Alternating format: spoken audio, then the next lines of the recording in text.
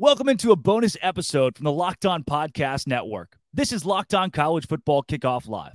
I'm Drake Toll, a host of the show and the host of Locked On Big 12, welcoming you into a complete wraparound of college football. We talk all the biggest news, storylines, and predict games this week and every week, live from 11 a.m. to 1 p.m. Eastern Time, wherever you watch Locked On YouTube. Let's get into it. Happy Friday, everybody, and welcome into College Football Kickoff Live. That is Alex Dono from Locked On Canes. That is Kenton Gibbs of Locked On ACC and Locked On Wolfpack. And thank you for making College Football Kickoff your lunchtime listen every single Friday. Guys, I don't know if you saw this, but Ryan Day got rightfully emotional when an 86-year-old man said, "I think Ohio State is going to lose."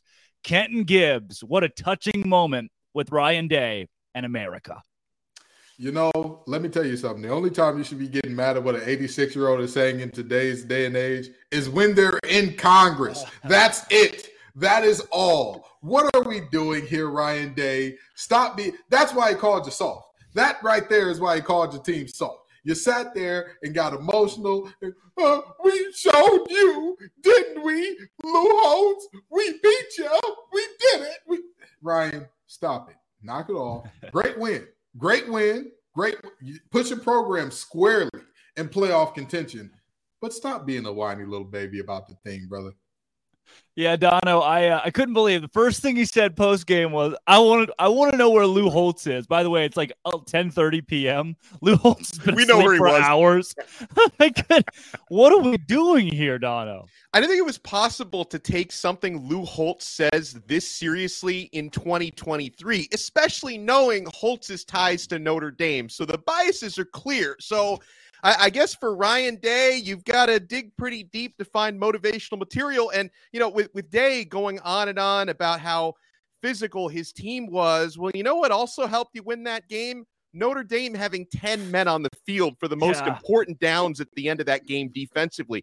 That might have also had something to do with it. Now, kudos to Ohio State for getting the win, because I know I'm on both sides of the fence here, guys, because I did pick Notre Dame to win last week, but you will recall I mentioned I'm a little bit concerned about Notre Dame's loser DNA because they tend to not show up in the biggest games when the lights are brightest. And in this case, they didn't even have the minimum number of players on the field to really complete these plays. And so, I guess for Mr. Day, whatever you have to use for motivation, I guess it worked. Your team's unbeaten, UBU. Speaking of motivation, Dan Lanning, pre-game. Look, this is not Hollywood. This is the football field. That's some old school stuff. Like, that's what my coaches would have said. You know, that's what gets me fired up about football is when a coach says to the cameras, to his team, we're just going to go out there and win. And then the greatest diss track of all time when Oregon posts all of the chatter from Colorado pregame. Kenton, you were on the gridiron in college football. You saw some of the best jawing that our country has to offer. What do you make of Dan Lanning and the Oregon Ducks, especially in this beatdown? They officially announced it. They officially told us. It wasn't said before. It was informal before this, but they've officially told us Deion Sanders is the Baba Yaga of college football. He is the big bad boogeyman. They are terrified. They are shaking in their boots. I don't think y'all understand how Oregon, of all teams, of all universities, Oregon, 50 combination, Oregon, more expensive facilities than anybody could imagine, Oregon, Phil Knight testing out everything that he can to give them the advantage. Oregon, that team is talking about, we're here for substance, not flash. Brother, that's what everybody's been saying about y'all for the last 20 years. That is literally the exact talking point that people have used when recruiting against Oregon, and now you're trying to flip it on his head to use it against somebody else.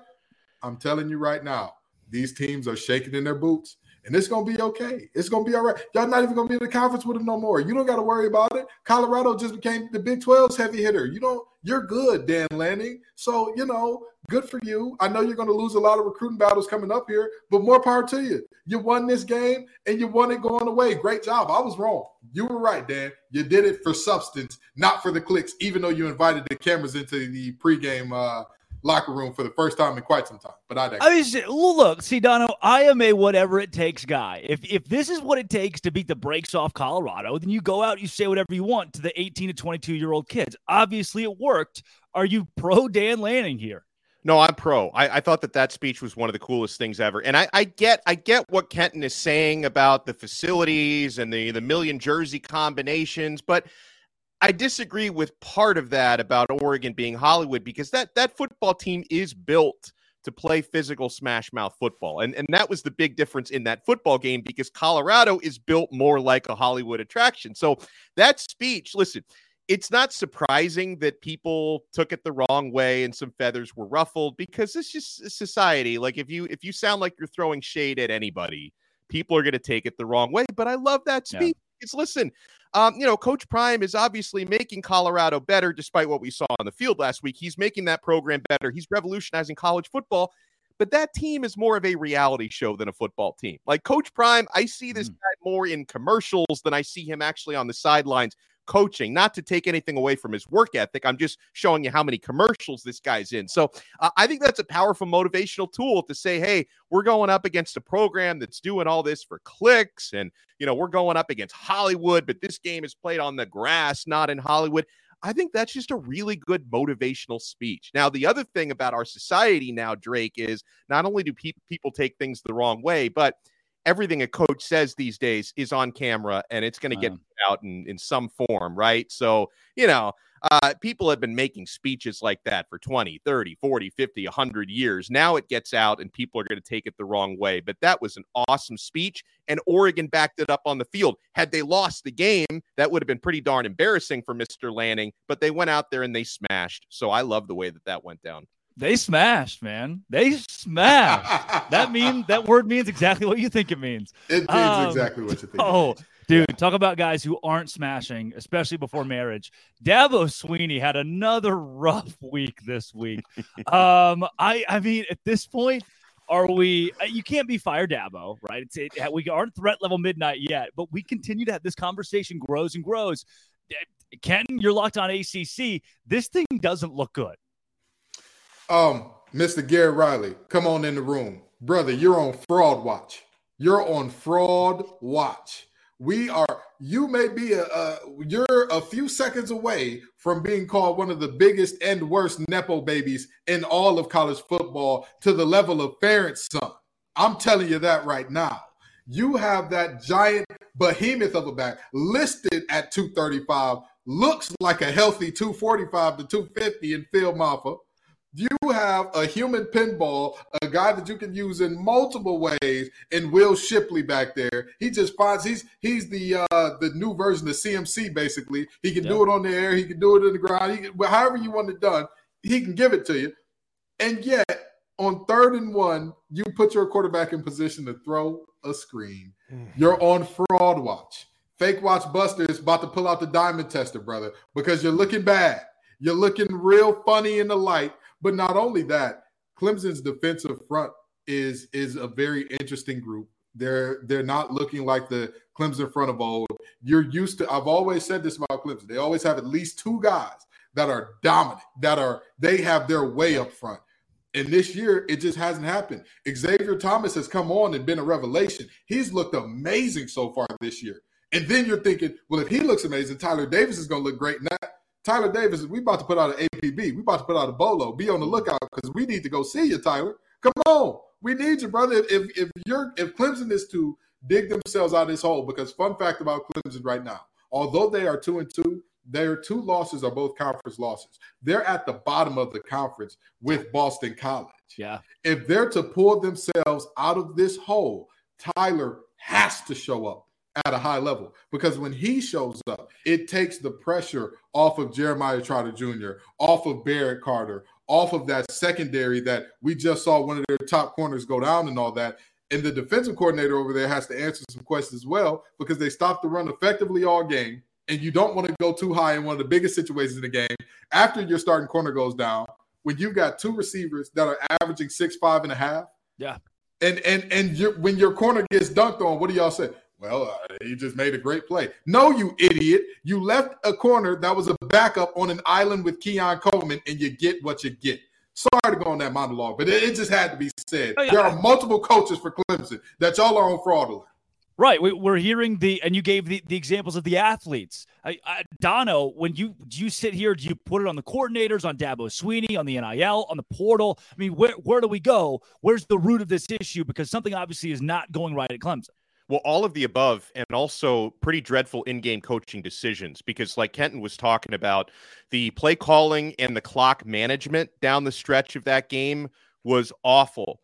I mean, I have to give a certain amount of credit to Florida State because good teams find ways to win, and I'm a firm believer of you make your own luck, and part of winning a football game is your coaches making less mistakes than the others, so I have to give credit to Florida State, but at the same time, Clemson, they snatched defeat from the jaws of victory in that game. That should not have been an L. They were just purely physically, for most of that game, the better team out there on that day at home, and they couldn't get it done.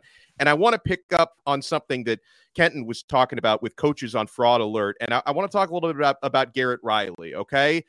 Guys, we used to always talk about the Madden curse. I'm not sure if Drake is even old enough to remember when the Madden curse was What's really Madden? big. I don't.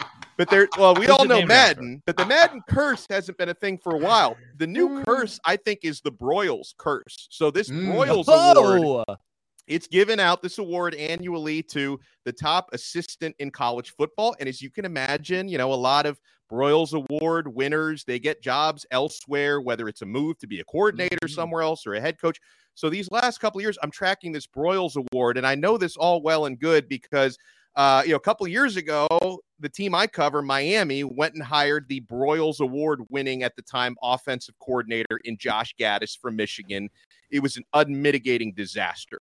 I don't know how this guy, I guess Jim Harbaugh was the one calling the shots up there when he was at Michigan. And that didn't work out. Garrett Riley last year wins the Broyles Award, and it's certainly not paying dividends at Clemson. So I'm going to start even tracking deeper years on this Broyles because that might be the new curse. It's not about Madden anymore. It's the Broyles curse.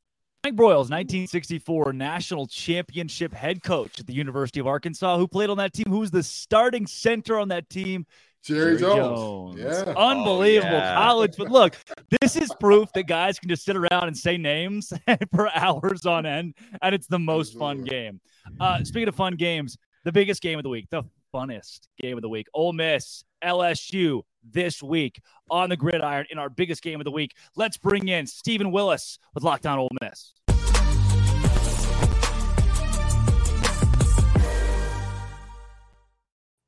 Steven, welcome into Locked On College Football Kickoff Live. Coming off the Alabama loss, give me the state of this program going into a 4 p.m. gross, like nap time kickoff in the biggest game of the week against LSU. Listen, we went into Alabama, and everybody talked about how Ole Miss had a real chance to win this game. And the first half of that game, it played out to where Ole Miss did have a chance in that game. And the defense played fantastic. But this is what we found out Saturday. Nick Saban's in Lane Kiffin's head. And the second quarter of that game was almost coaching malpractice. And as it got on and Alabama was still in the game and Ole Miss was up 7-6 at halftime, and you're like, well, we kind of know where this could go. And then sure thing, they kick a field goal. They make a big play where Jalen Milroe gets absolutely drilled and complete a touchdown pass. And it turns into like He-Man, by the power of Grayskull, that type of thing. And Alabama is Alabama, and they're the team that we all expected they could be, at least for a quarter and a half. This is an Alabama team that could probably lose 2 games this year. But in that quarter and a half, there was a jolt of energy, and you saw those 4- and 5-star players play like 4- and 5-star players. Now, I say all that to say this. Lane Kiffin wrote a lot of checks last week. He got the fan base all juiced up, and after that game, he took a rightful amount of criticism and from within the fan base. And it took a couple of days for Ole Miss fans to get over it, to move on. Ole Miss has LSU Saturday afternoon, the Magnolia Bowl, which, by the way, this game being played in September is absolutely ridiculous. This game belongs at Halloween. It needs to be at Halloween. But the fan base they're going to try and force themselves to get juiced back up, but they were let down pretty considerably after last weekend. Yeah. So let me ask you this, Stephen. In terms of, we know that the fans are the fans, and when you lose, you're going to be the worst thing in the world, and when you win, you're going to be the best thing in the world and all that. But in terms of the temperature of the locker room and their chances in this game, talk to me about what you're looking at as far as, like, have you heard great things coming out of the locker room in terms of, like, hey, they got their heads up, they know everything's still in front of them, or is it like, there's a leery feeling around this team in general at the moment? I don't know if there's a leery feeling around this team. The coach has the cornerback mentality. Going back and talking about that, Lane Kiffin turns the page. You can't be the internet troll that he is without, leaning on receipts.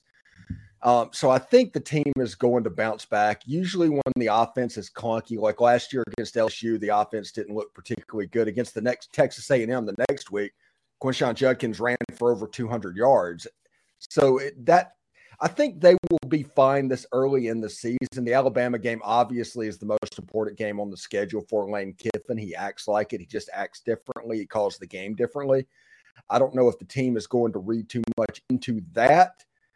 But we'll see. This LSU game is probably the difference between Ole Miss planning to go to as high as an NY6 type bowl and Ole Miss going to the Music City Bowl. That is probably what this LSU game means.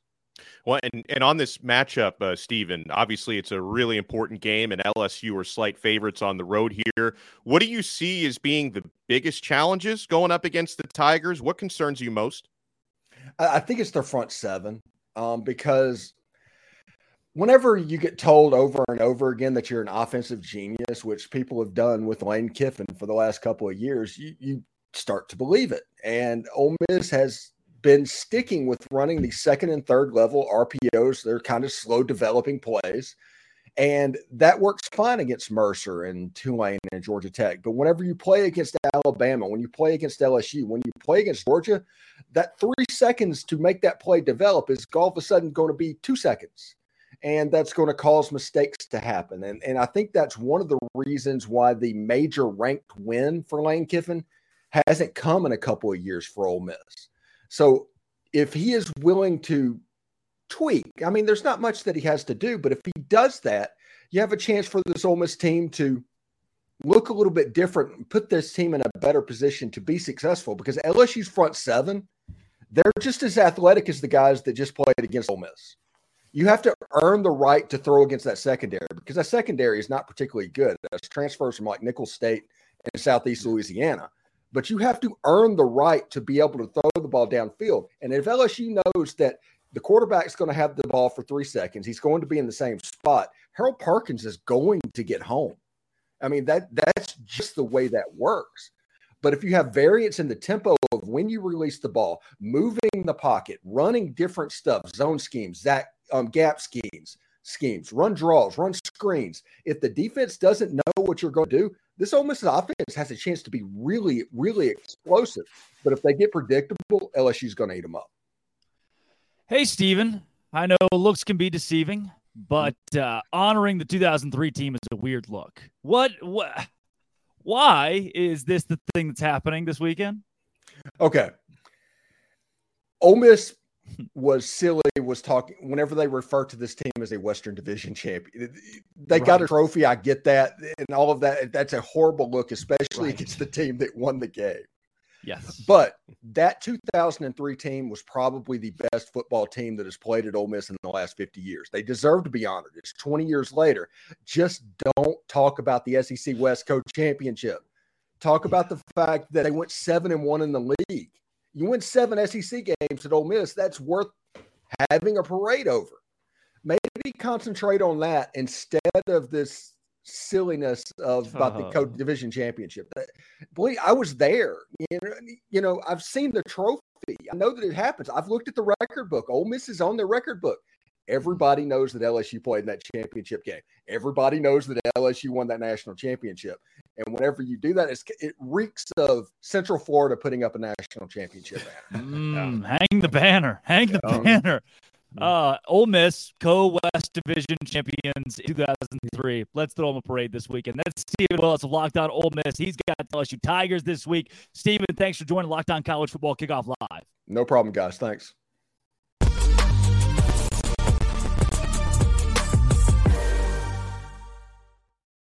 We got plenty coming up here on Locked On College Football Kickoff Live, from interviews to Conference Confidential, the best bits in college football this week. Coming up soon, we also take you to Locked On Ducks, Spencer McLaughlin, talk playoffs with him. But first, Dono. You don't have to choose between better hair growth and your health. Nutrafol provides a whole body health approach for men that promotes healthier hair, no drugs, no compromises, just better hair, guys. Go to Nutrafol.com/men to take their health wellness quiz. Identify causes of your hair thinning, and Nutrafol will give a personalized plan for better hair health through whole body wellness. Nutrafol supports healthy hair growth from within by targeting root causes of thinning, such as stress. We all have that. Hormones, environment, nutrition, lifestyle, and metabolism through whole body health. Take the first step to visibly thicker hair and healthier hair. For a limited time, Nutrafol is offering our listeners $10 off your first month subscription and free shipping when you go to Nutrafol.com/men and enter the promo code LOCKEDONCollege. Find out why over 4,000 healthcare professionals recommend Nutrafol for healthier hair. Nutrafol.com/men, spelled Nutrafol.com/men, and enter promo code LOCKEDONCollege. That's Nutrafol.com/men, promo code LOCKEDONCollege. All right, guys, let's take you to Spencer McLaughlin of Locked On Ducks as we talk playoff hopefuls.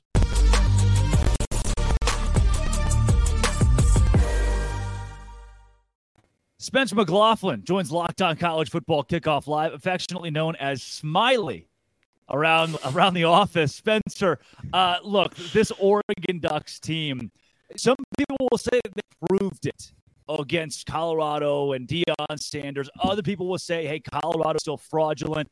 I first want to start, less so than the playoff hopes and more so this week's game. How do you wrap up everything that happened? Well, I think for Colorado, they were a great story. They are not a great team right now. That's going to change in the future with the way that Don's able to bring in talent. But I mean, after the Colorado game, look, was it intensely satisfying after all this smack talk from Colorado to be caught up in the buzz as a North fan? Yeah, of course it was. It absolutely was. Did I leave the game thinking, oh, Oregon's about to roll through a loaded Pac-12 because they beat Colorado 42-6? No, not at all. They're still going to be an underdog at Washington. If Cam Rising is healthy, they're going to be an underdog against Utah. This Oregon team is really good because the Pac-12 is really good, and Utah with Cam Rising will be really good. If they don't have Cam Rising tonight against Oregon State, they probably lose that football game in Corvallis. He's playing a lot of urgency after their loss against Washington State. But I think that when you look at what Oregon's capable of, yeah, at their peak, they could make the college football playoff, but they have to get through Utah, Washington, USC, Oregon State, and the Pac-12 championship game. And I've, held the belief from before the season that the Pac-12 was going to miss the playoff again because I think there are a bunch of really good teams in the conference. I don't know that there's weeks so far, but if I told you guys right now, hey, Washington's going to lose to Oregon or Utah at home and USC on the road, is that a hot take? Is that a surprising thing to anyone? Is that out of the realm of possibility? No. I mean, you look at USC. Would it surprise anyone if they lost to Utah again? No, I've seen that story before. What if they lost to Oregon? Yeah, they could do that. And then these teams are going to match up in some form or fashion again in the Pac-12 championship game. I like where Oregon's at. I think their defense is vastly improved from a season ago, and the offense looks to be just kind of rinse and repeat from what they were last year. They're one of the best offenses statistically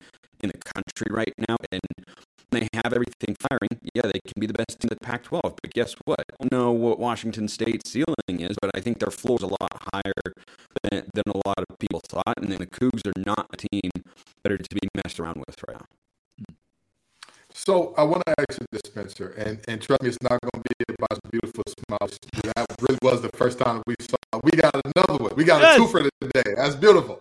But in terms of this Oregon team, and you say like, hey, they're good, but they're not quite world beaters. What is the one thing that concerns you to say like, if a team is to beat us, they'll have to exploit this thing? It's still the defense. The defense has faced a couple of, I think, solid tests. Texas Tech on the road and Colorado at home. They could not have played better against the Buffs. That's a unit who they are superior than in the trenches. The defensive line just mauled Colorado. It was not a fair fight.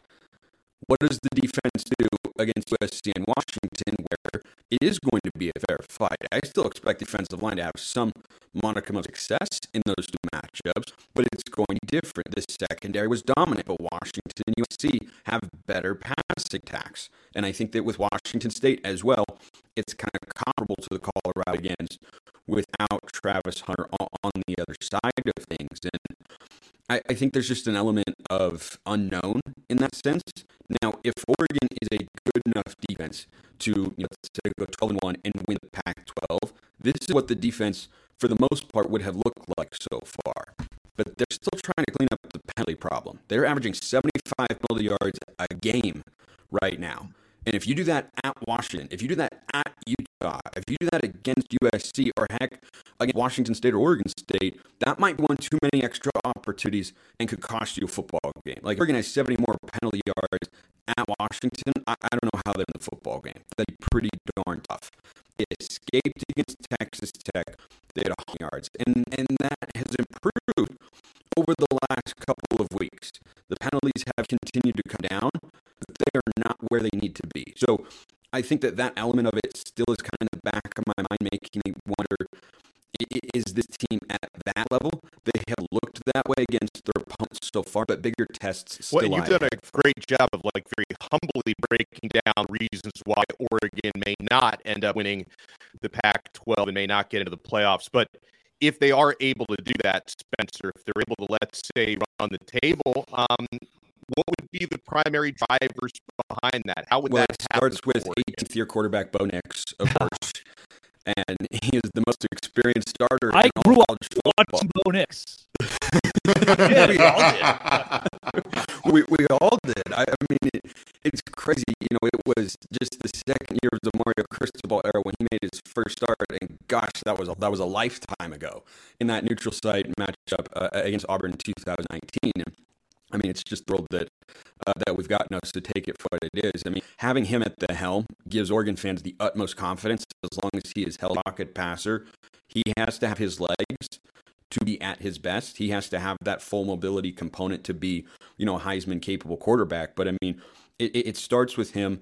The offensive line's replacing a lot of pieces. So far, I think they've mostly passed the test. I want to see how they're able to run the football against a good front four in Washington, up in Seattle. But, after not running the ball well against Texas Tech on the road, they've run it exceptionally well each of the last couple of weeks, albeit against some weaker opponents there. But the offensive line's holding up in pass protection. Bo Nix looks really good. His weapons are deep. I mean, every position, I think you've got at least one NFL player. I think Terrence Ferguson, the tight end, is an NFL guy. Troy Franklin, of course, probably one of the top 5 receivers taken in the 2024 class.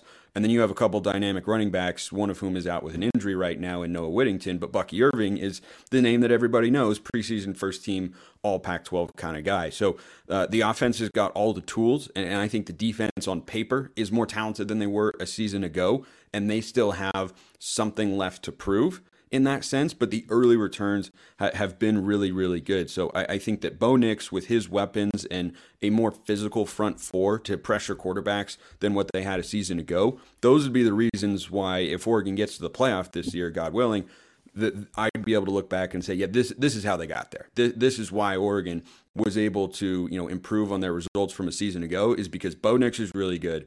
They've got him a bunch of weapons, and the front four is much stronger than a season ago. Spencer, maybe most importantly, before we get you out of here, who does Southern Utah have this week? Southern Utah's got number 25, Central Arkansas, 6 p.m. Mountain Time at the Eccles Coliseum on ESPN+. I'll be on the call for that. And they're going for their first ranked win since 2018. So the Bears are coming to town to take on the Thunderbirds. This should be an electric one Saturday night at Eccles. My mom and dad's alma mater, the University of Central Arkansas, might I add. That's really, is it really? Locked on Pac-12, Locked on Ducks. Spencer, thanks for joining Locked on College Football Kickoff Live. Appreciate it, guys. Have a good one.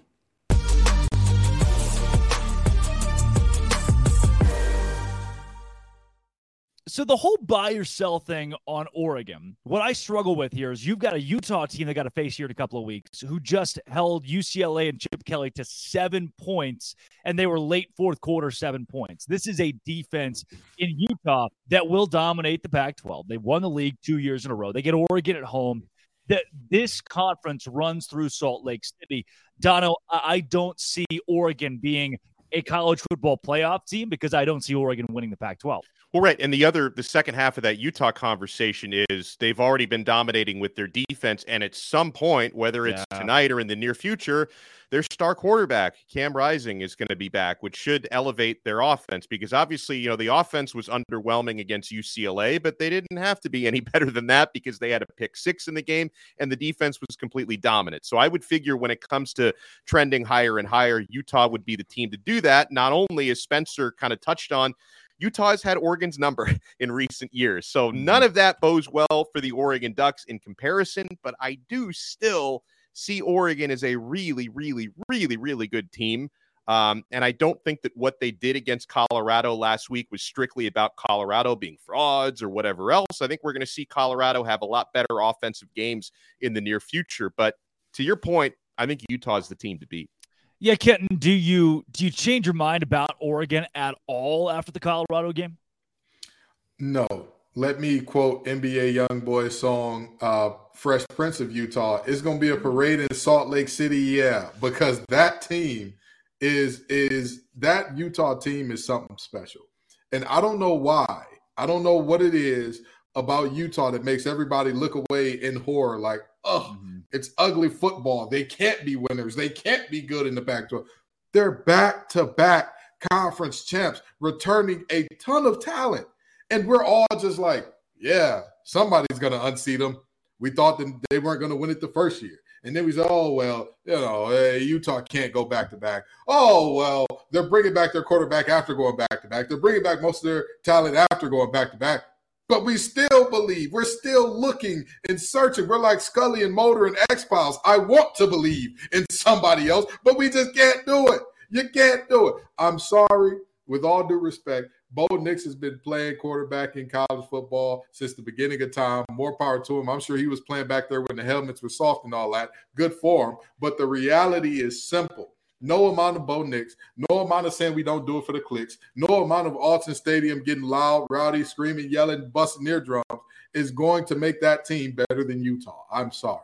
Well, and let me add something else in, because I'm sure there's probably people watching this and listening to this like, well, how come they're not bringing up USC? I mean, they've got the reigning Heisman Trophy winner and Lincoln Riley. Like, to me, I don't quite put USC in that conversation either, because I don't think they have the defense that they're going to need to have to win the Pac-12. So I'm not ignoring them. I'm not sleeping on them, but I don't think they're above Utah in the pecking order either, as we saw in last year's proceedings.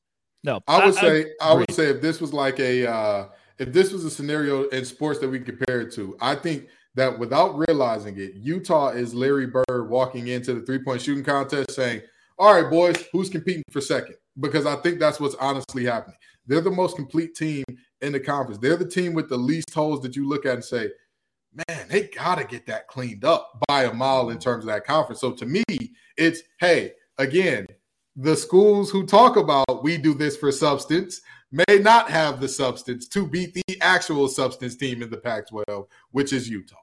Yeah. And if you're a fan of any of a Washington State or Oregon State, a dark horse, sure, right? There are teams that could sneak up and win this league. Oregon could, but it's Utah's Pac-12 until somebody else proves otherwise. This is eBay Motors Locked On College Football Kickoff Live until somebody else proves otherwise, Dono. And I don't think anyone will, because, folks, passion, drive, and patience, what brings home the winning trophy is also what keeps your ride or die alive. eBay Motors has everything you need to maintain your vehicle and level it up to peak performance. From superchargers, roof racks, exhaust kits, LED headlights, and so much more. Whether you're into speed, power, or style, eBay Motors has got you covered. With over 122 million parts for your number one ride or die, you will always find exactly what you're looking for. And with eBay Guaranteed Fit, your part is guaranteed to fit your ride every time or your money back. Because with eBay Motors, you're burning rubber, not cash. With all the parts you need at the prices you want, it's easy to turn your car into the MVP and bring home that win. Keep your ride or die alive at ebay.com/motors. eBay guaranteed fit, only available to U.S. customers, eligible items only, and exclusions apply. 1 second, guys. I'm getting a hotel phone call. Sounds like it's time to go around the country as we do our first Conference Confidential. We start with the Big Ten. Take it away, Craig Sheeman.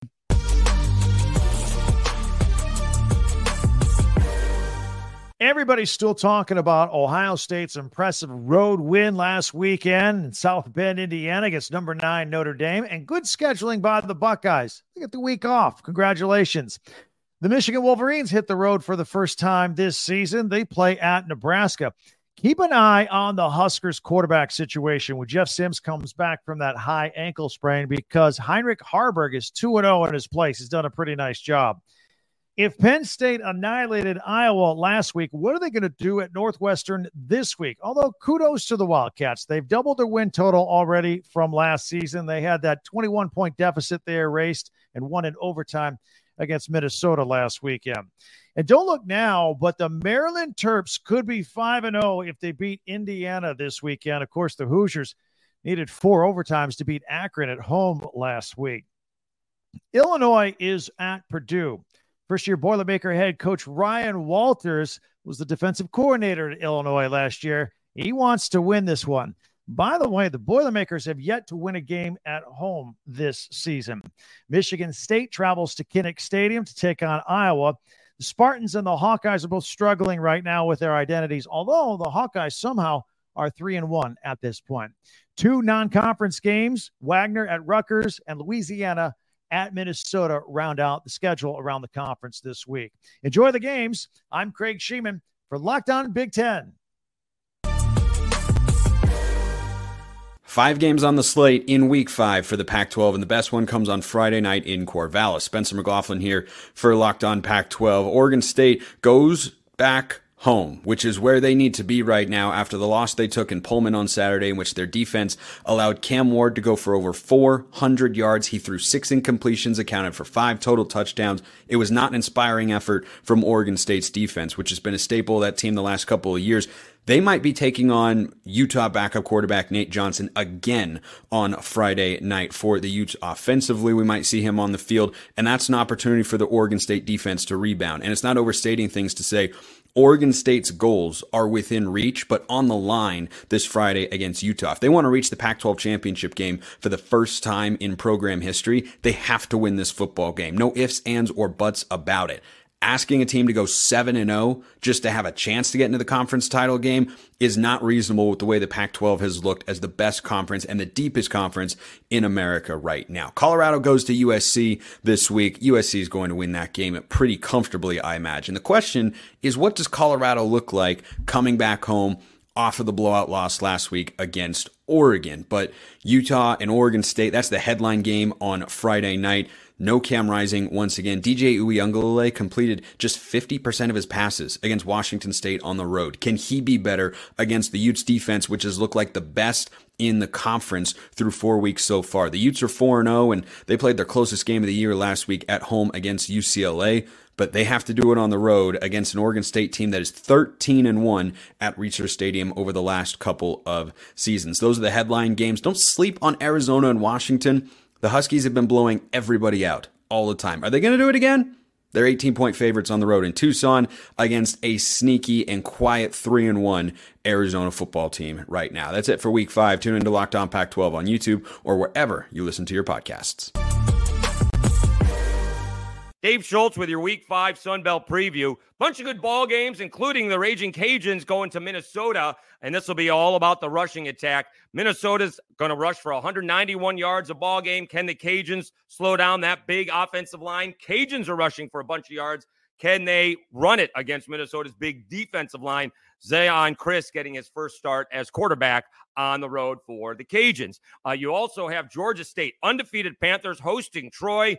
Georgia State looking to go 5-0 for the first time in program history. Troy coming off a big win against Western Kentucky as they evened up their record at 2-2. Georgia Southern hosting Coastal Carolina. Is this the last stand for the Chanticleers as they would fall to 2-3 with a loss to Georgia Southern, who's also coming off a nice bounce-back win. Davis Brin, 4 touchdown passes at Ball State. But the big ball game in the conference is South Alabama off to JMU. South Alabama predicted to finish second in the West, JMU first in the East, and JMU with 3 very close victories. They're 4-0. They've kind of looked the part where South Alabama just hasn't. Outside of their victory against Oklahoma State, they have just not played very well, and it's going to be South Alabama's running game, 180 yards per ball game against JMU's rush defense, giving up 42 yards per ball game. They are susceptible to the pass, but that's only because nobody's been able to run against them. JMU was a 5.5-point favorite. It's down to 3. I think JMU wins this ball game because South Alabama just hasn't shown they can play consistent football this season. Please tune in to Locked On Sunbelt for your Week 5 Sunbelt recap. Enjoy the football, everybody. That was Conference Confidential back here on College Football Kickoff Live. Guys, let's talk some booms and some busts. What we learned based on last weekend's games. And I got to tell you, if I'm looking at a team that has boomed right now, it has to be the Utah Utes. Because now, look, the experiment is over. Can Utah win without an offense? And the answer is yes. Hypothesis confirmed. Without Cam Rising, without a couple of other stars, their big tight end, big pass catcher has also been out for the last few weeks. They haven't needed the offense. They have still won games defensively, holding teams to their worst offensive outputs on the year. Utah at 4-0, having just won again, this time against a top 25 UCLA team, holding them to just 7 points. Give me the Utes as a boom. Kenton, let's go to you next. I mean, y'all already know who my boom is going to be. I've told y'all about him all along. I've said that Dabo needs to call this man and be standing outside his house in Norman saying, baby, come back. You can blame it all on me. Very simply, the Oklahoma Sooners. Dude, how, Ken? They won by 14 against Cincinnati. They only scored 20 points. How is this? I hear you. I hear all those things. But also, that Cincinnati team is better than we're giving them credit for. Number one. I agree with that. I get. But why? But why? But what do you mean, but why? Why is they beat a bad Pitt team? They lost to Miami of Ohio. So here's why I say that Cincinnati team is better than they're getting their credit for. Number one, we're looking at year 1 under Satterfield. Number 2, we all know if there's anything to know about Satterfield's teams, there will be inconsistency. They will not play at their highest level every week. That is a guarantee if Scott Satterfield is your head coach. They will reach the highest of highs, and then next week have you out there like, is this a JV team? Did we not? Are these guys not on scholarship? What happened? That's something that we know about that team. But the fact of the matter is, handling business in games where you should handle business is something that I value a lot. I don't care what anybody says. I don't care how anybody cuts it and slices it. That is why I don't do rankings up until week 4, because for me personally, it's meaningful to me if a team is handling business and not playing around with their food because somebody else is going to eat it in these early weeks. And to me, Oklahoma has done that again and again and again, including a game where many people, not going to say any names or point to any beautiful heads of hair on this show, me and Dono are bald, so I don't know whose head of hair we're talking about, predicted them to be upset. Oklahoma, Boomer Sooner, that's my boom, baby. Kenton, booming with OU and Brent Venables, the skeleton man. Alex Dono, who's your boom this week? I was tempted to go with Oregon, but at a certain point, I would just be piling on Colorado. So I'm going to give my boom to a team that maybe not so quietly anymore has just been dominating the season so far, 4-0, number 7 in the country, and that's the Penn State Nittany Lions. Now, this wasn't a game that they were supposed to lose, but still, they shut out a quote-unquote ranked opponent last week. They shut out 24th ranked Iowa 31-0. You start to hear now talks about their defensive coordinator, Manny Diaz. Is he becoming, a head coach candidate in the upcoming cycle? And yes, I know Iowa's got that nepotism offense under Brian Ferentz, and they can't score on anybody, but 31-0 win for Penn State. They have handled their business and beyond to this point. That team is absolutely booming, and I'm curious to see if they can, keep themselves in that conversation come college football playoff time, because obviously they've got tough opponents in a tough conference they need to win first. We've talked about how Oregon, that was a smash. Colorado, bust. Let's go to the bust conversation. Kenton Gibbs. First of all, let's start here. Drake Toll's wordplay, right? The Drake Toll's innuendos, always a boom. Always a boom. I don't care what anybody says. They are a boom from now until the end of time. But in terms of teams that I'm looking at, and I'm saying, hey, this is bad. This is really, really bad. I hate to have to say this, and I really don't want to do this because you know what? Let me stop lying to myself. Let me stop lying. I'm enjoying this a lot. The downfall of Clemson got me wearing suits. It got me wearing – listen, I'm not going to wear a suit to my wedding. You understand? I'm going to go Bill Belichick at my wedding. But for Dabo Swinney's downfall, I can't even hold in the glee no more. I can't do it. I can't – watching this team piss down their leg, do the coaching decisions and clock management, what was that drive at the end of regulation? You have a big run by one of the best backs in the nation to put you in plus territory. And what do? Do they take a timeout, Dono? Drake, do they clock the ball? Why would you? You let the clock run out Yeah. when you got the plus territory. What a unserious group. Oh, my God. Clemson, I'm just going to say this, okay? And I'm going to leave it here. Dabo, I really and truly hope that you embrace the portal and you embrace all the new things and all that. But I'm telling you, it's going to be an enjoyable ride watching y'all be this bad this year. Oh, it makes my heart smile. It makes me smile with my heart. It makes me drop the Spencer McLaughlin smile on them because I got to get one out today. Dono, who's a bust? I'm going co-bus. Clemson is one of mine. There's nothing I can possibly add to what Kenton just said, but I got to go with Notre Dame at the other. I mean, you talk about snatching defeat from the jaws of victory. You're at home against a good Ohio State team, but finally an Ohio State team that looks by their own standards kind of average. And for the first time in a long time, they don't have some version of Superman playing quarterback for them. So you're at home in South Bend and you hold Ohio State to just 2 touchdowns in the game. McCord doesn't even throw a touchdown pass in that one. They're like 8-9 deep and former 5-star recruits at wide receiver. They can barely get these guys the football. They've got the top receiver in last year's class. Brandon Inniss can't even get on the field these days is what's going on there at Ohio State. And then you've got 10 men on the field on defense for the most important final 2 plays in the game. So listen, again, I said this about Florida State earlier. You got to give credit where credit is due. You make your own luck. Good teams find ways to win. But at the same time, how do you give that game away? I've got to go with Notre Dame as a bust. Wow. Mine comes out of the Big 12 this week because this team, they were not supposed to be great this year, but they have I'll say legendary head coach because you're going to look back and say, oh yeah, he was at the same place for a million years. That's Mike Gundy at Oklahoma State. Every 3 or 4 years, we have the same conversation of, is it time to fire Mike Gundy?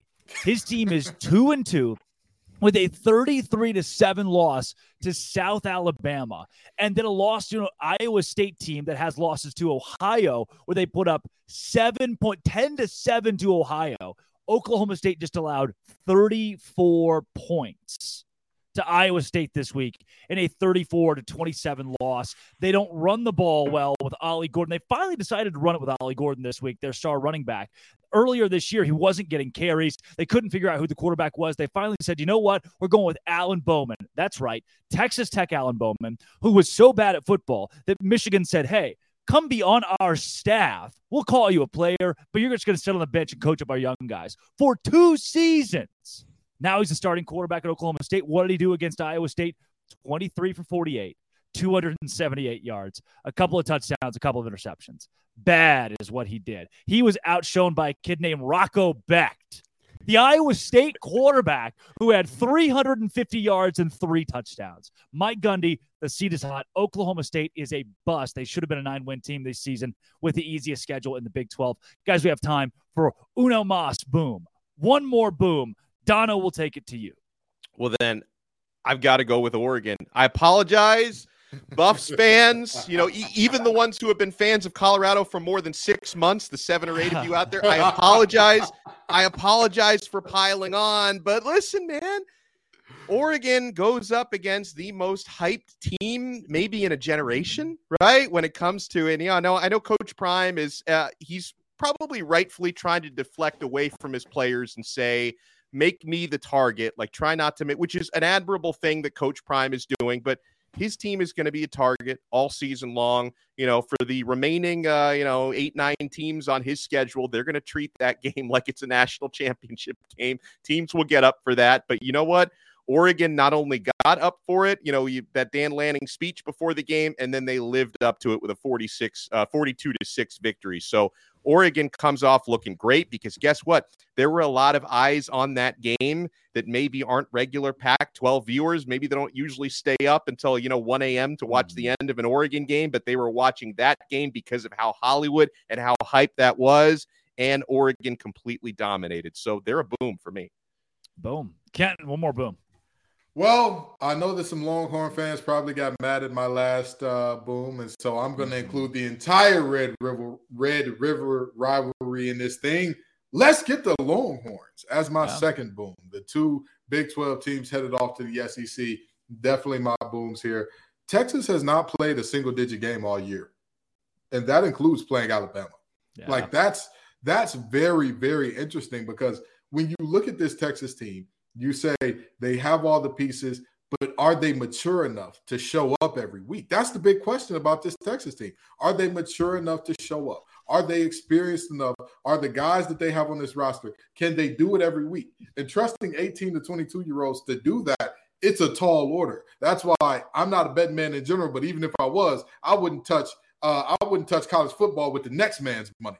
But Texas has consistently shown up and not only done what they're supposed to do, they've dominated every single week. And so, I've got to give Texas their love. They have shown up. They've shown out to be a national contender. And so I'll give them their gots when they got it.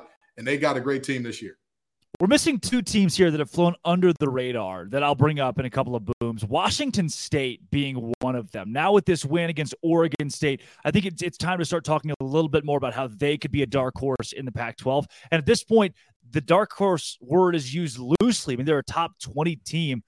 Cameron Ward has become one of the best quarterbacks, not just in that conference, but now in the country as America turns its eyes and says, hey, who is this Cam Ward guy? Who is this Washington State team? They've got a legitimate chance to make some waves later on this year. They're 4-0 right now. And then North Carolina, 4-0 for the first time in a couple of decades. Now, after a 41-24 win against Pitt, they have proven, hey, look, we are not to be overlooked. Drake May's a good quarterback. Mac Brown can still coach. North Carolina can make some noise in the ACC. Both those teams deserve some love as booms this week. Now, before we get into the rest of the show, we got a ton packed together. Sell Me Why is coming up with some wild spreads this week. But first, folks, passion, drive, and patience. What brings home the winning trophy is also what keeps your ride or die alive.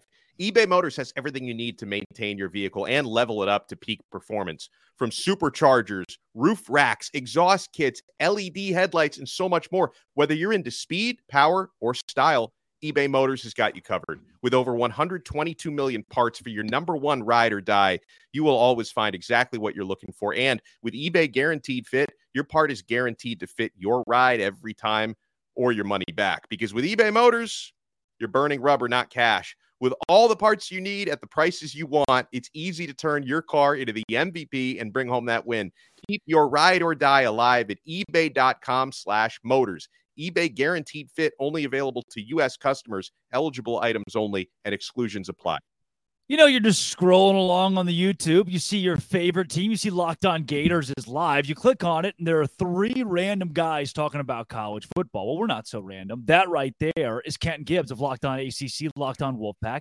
That's Alex Dono of Locked On Canes. Drake Toll here from Locked On Big 12, and this is College Football Kickoff Live. From 11 a.m. to 1 p.m., every single Friday, we are your live lunchtime listen, breaking down all the biggest stories in college football and giving you the best bets for this week in the sport. Speaking of, it is time for Sell Me Why. The Colorado Buffaloes are 3-touchdown underdogs for the second week in a row. This time it's Lincoln Riley and the bad USC Trojan defense. Kevin Borba, Locked On Buffs, will sell us why Colorado will cover 21.5 this week. Sell me why. My name's Kevin Borba. I'm going to tell you exactly why the Colorado Buffaloes are going to bounce back and cover against the USC Trojans this weekend at 21.5. The thing is, the Oregon defense was absolutely nails, and we learned that Oregon's defense is a legitimate top 15 defense in the country. When it comes to USC, their defense ranks number 70 in total defense, and they do not have what it takes to slow down an offense like Colorado's. And you may say, oh, USC's blown out everybody they face. Well, kind of true. They've beaten up on Mountain West teams and Pac-12 bottom feeders. In their most recent matchup against Arizona State gave the blueprint on what it takes to not only come close to beating USC, but to move the ball whenever you darn well please. And Colorado's a much better offense than Arizona State, so they should have no issues passing it all over the yard, establishing the run, and just scoring points on this USC defense that continues to plague a program that many people think should be contending for a playoff, but is going to come up short because their defense cannot hold up against offenses like Colorado. So for that reason, Colorado's going to cover. All right. What do you think, Don? How does Colorado, can they at least cover 21 against USC? Hashtag I'm with Borba. This may surprise you. Okay, because I know I actually did predict Oregon to cover that gigantic spread against Colorado last week, and they did. This is a different ball game, guys. Last week they were in the Lions' Den at Oregon. This time you're at home in Colorado, the friendly confines and friendly sidelines, and I couldn't have said it better than Borba when talking about USC's defense. They can't stop a nosebleed. How are they going to stop Shedeur? A 70th ranked defense in the country. This is going to be a high-scoring football game. Now, I'm not, completely on the Buffs bandwagon to the point where I'm picking them to win the game outright. I'm not. I think USC is overall the better team, and they should be able to win this one. But they're not going to win it by 3 touchdowns. This is going to be a high-scoring game, and I think it's going to be one of those situations, Drake, where I don't know if moral victories exist for a team that got this much preseason hype, but I think this is going to be the type of game where Colorado is going to be competitive enough where people are going to come out of this one saying, you know what? Okay, the Buffs, not as bad as I thought they were against Oregon. This is a team to respect again. Yeah, Ken, to me, you lose your best player in Colorado for at least a couple of weeks, but he was the X factor on defense more so than offense. And against this USC defense, I don't see why Colorado can't put up enough points to at least keep this game within 3 touchdowns. So here's the thing. I said that Colorado's ceiling was about 6 wins. I'm still holding firm to that. However, covering 3 touchdowns and winning outright are 2 entirely different things. Yeah. I for sure have Colorado covering. And this is the reason why, if nothing else. The reality of this is all of the talk, all of the casuals, all of the people who, Deion's going to win it all. They're going to win it all this year. Those folks don't matter, but they felt like they mattered up until last game. Now Deion and his staff could truly go in. The players talked about the self-scout that they did, where they truly went in and said, hey, this is what we're good at. This is what we're bad at. This is what other teams have seen and all that. And it's hard to tell a player, hey, you need to get your fundamentals down in terms of your first step in your hand placement when you just came off one of the biggest upsets in modern sports history and a 1-win team from last year beating a playoff team from last year.